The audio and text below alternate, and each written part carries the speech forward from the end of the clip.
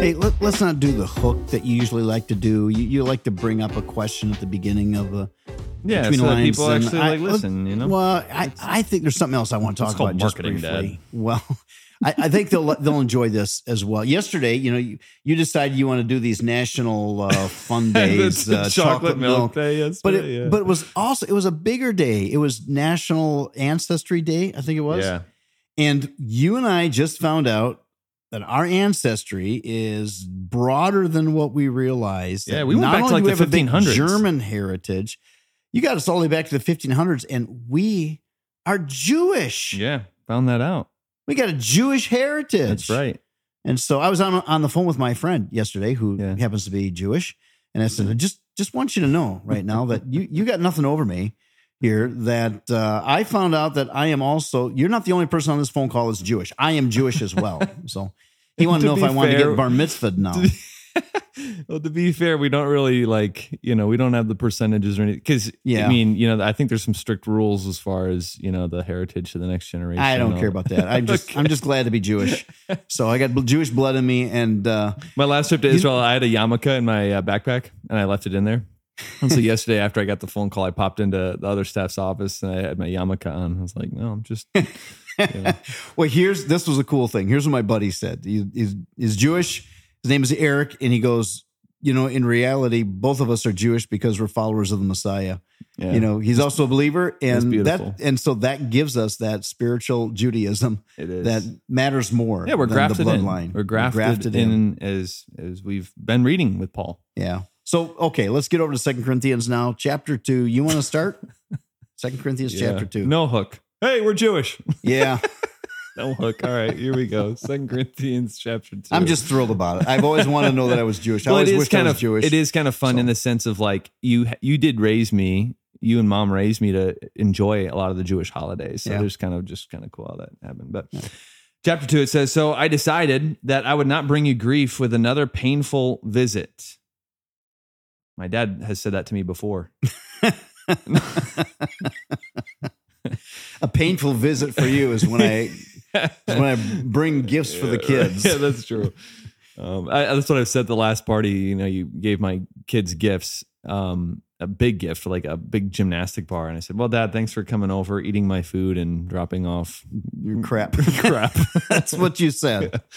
No, but what Paul's talking about here is he just got done at the end of chapter 1 saying, I would have brought a severe rebuke. So he says, so I decided not to bring you grief with another painful visit because I would have rebuked you. Or if I cause you grief, it will make me glad. Certainly not someone I have grieved. That is why I wrote to you as I did, so that and he's referring to the first letter, so that when I do come, I won't be grieved by the very ones who ought to give me the greatest joy. Surely you all know that my joy comes from your being joyful. I wrote that letter in great anguish with a troubled heart and many tears. I didn't want to grieve you, but I wanted to let you know how much love I have for you. Yeah, loving you enough to tell you the truth, even though the truth may hurt. Yeah. I'm not overstating it when I say that the man who causes all the trouble, who hurt all of you more than he hurt me. Most of you opposed him, and that was punishment enough. So he's talking about just maybe some church drama here. There's a guy who is he's causing hurt. Maybe that was slander. Maybe there was some division, likely some division, and so it caused a lot of pain. And it looks like they kicked him out. They went through church discipline. That's why he says, most of you opposed him, and that was punishment enough. So church discipline is punishment enough. Now, however, it is time to forgive because there's been repentance, I believe, right? He's not just saying like, just go and grab him and forgive him. And I think this is referring to the one that he actually said in the first letter to cast out because of the immorality. Remember? Because he's sleeping with his stepmom. Yeah. Okay. And it looks like he came to repentance. And so now he's saying forgive and let him come back again. Yep. Now, however, it's time to forgive and comfort him. Otherwise, he may be overcome by discouragement. So I urge you now to reaffirm your love for him. So they see repentance. He's not sleeping with that same woman anymore. Yeah. For if he had, it would still be under church Right. discipline. You want to take it in verse 9? Sure. I wrote to you as I did to test you to see if you would fully comply with my instructions. And they did. When you forgive this man, I forgive him too. And when I forgive whatever needs to be forgiven, I do so with Christ's authority for your benefit, so that Satan will not outsmart us, for we are not familiar with his evil schemes. He doesn't want Satan to get his foot in the door, creating this division. When I came to the city of Troas to preach the good news of Christ, the Lord opened a door of opportunity for me, but I had no peace of mind because my dear brother Titus hadn't yet arrived with a report from you. So I said goodbye and went on to Macedonia to find him. So he's waiting to hear back from Titus how they had received his last letter before now, I just want to visit them. I just want to make sure because I do like maps and all that. It does help me learn. Paul went through Corinth. Corinth would have been south of Macedonia. Yes, Corinth is in a kind of right on this little isthmus where it's got a double port. It's a very narrow area where the water comes together. So on Paul's way to Macedonia, he stops in Corinth. And he writes them 1 Corinthians before he stops there. Yes. Then he stops there. He goes into Macedonia and writes them yet another letter, which would be 2 Corinthians, before he goes to visit again on his way back. Yeah, it seems to be that's the case. Yeah. All right. So verse 13, verse 14. But thank God, because he's saying, I wasn't sure about this until I heard back from Titus. Verse 14. But thank God he has made us his captives and continues to lead us along in Christ's triumphal procession, which he did going into Jerusalem, but now he's speaking of the new Jerusalem on our way to heaven. Now he uses us to spread the knowledge of Christ everywhere like a sweet perfume. Our lives are a Christ-like fragrance rising up to God, but this fragrance is perceived differently by those who are being saved and by those who are perishing.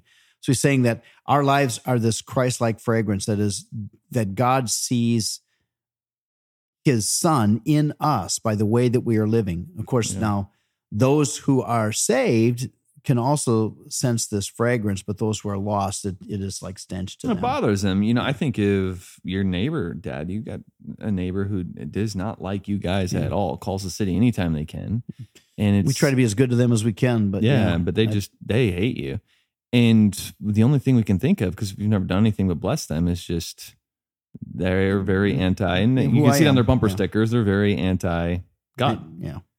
And so that's what it is. It just to them, you're a dreadful smell of death. So verse 16, then, to those who are perishing, we are a dreadful smell of death and doom. But to those who are being saved, we are a life-giving perfume, and who is adequate for such a task as this. You see, we're not like the many hucksters who preach for personal profit. We preach the word of God with sincerity and with Christ's authority, knowing that God is watching us. Yeah. And that's how he kind of closes off, which is again trying to give this credibility as to who he is and the consistency that he's been before them.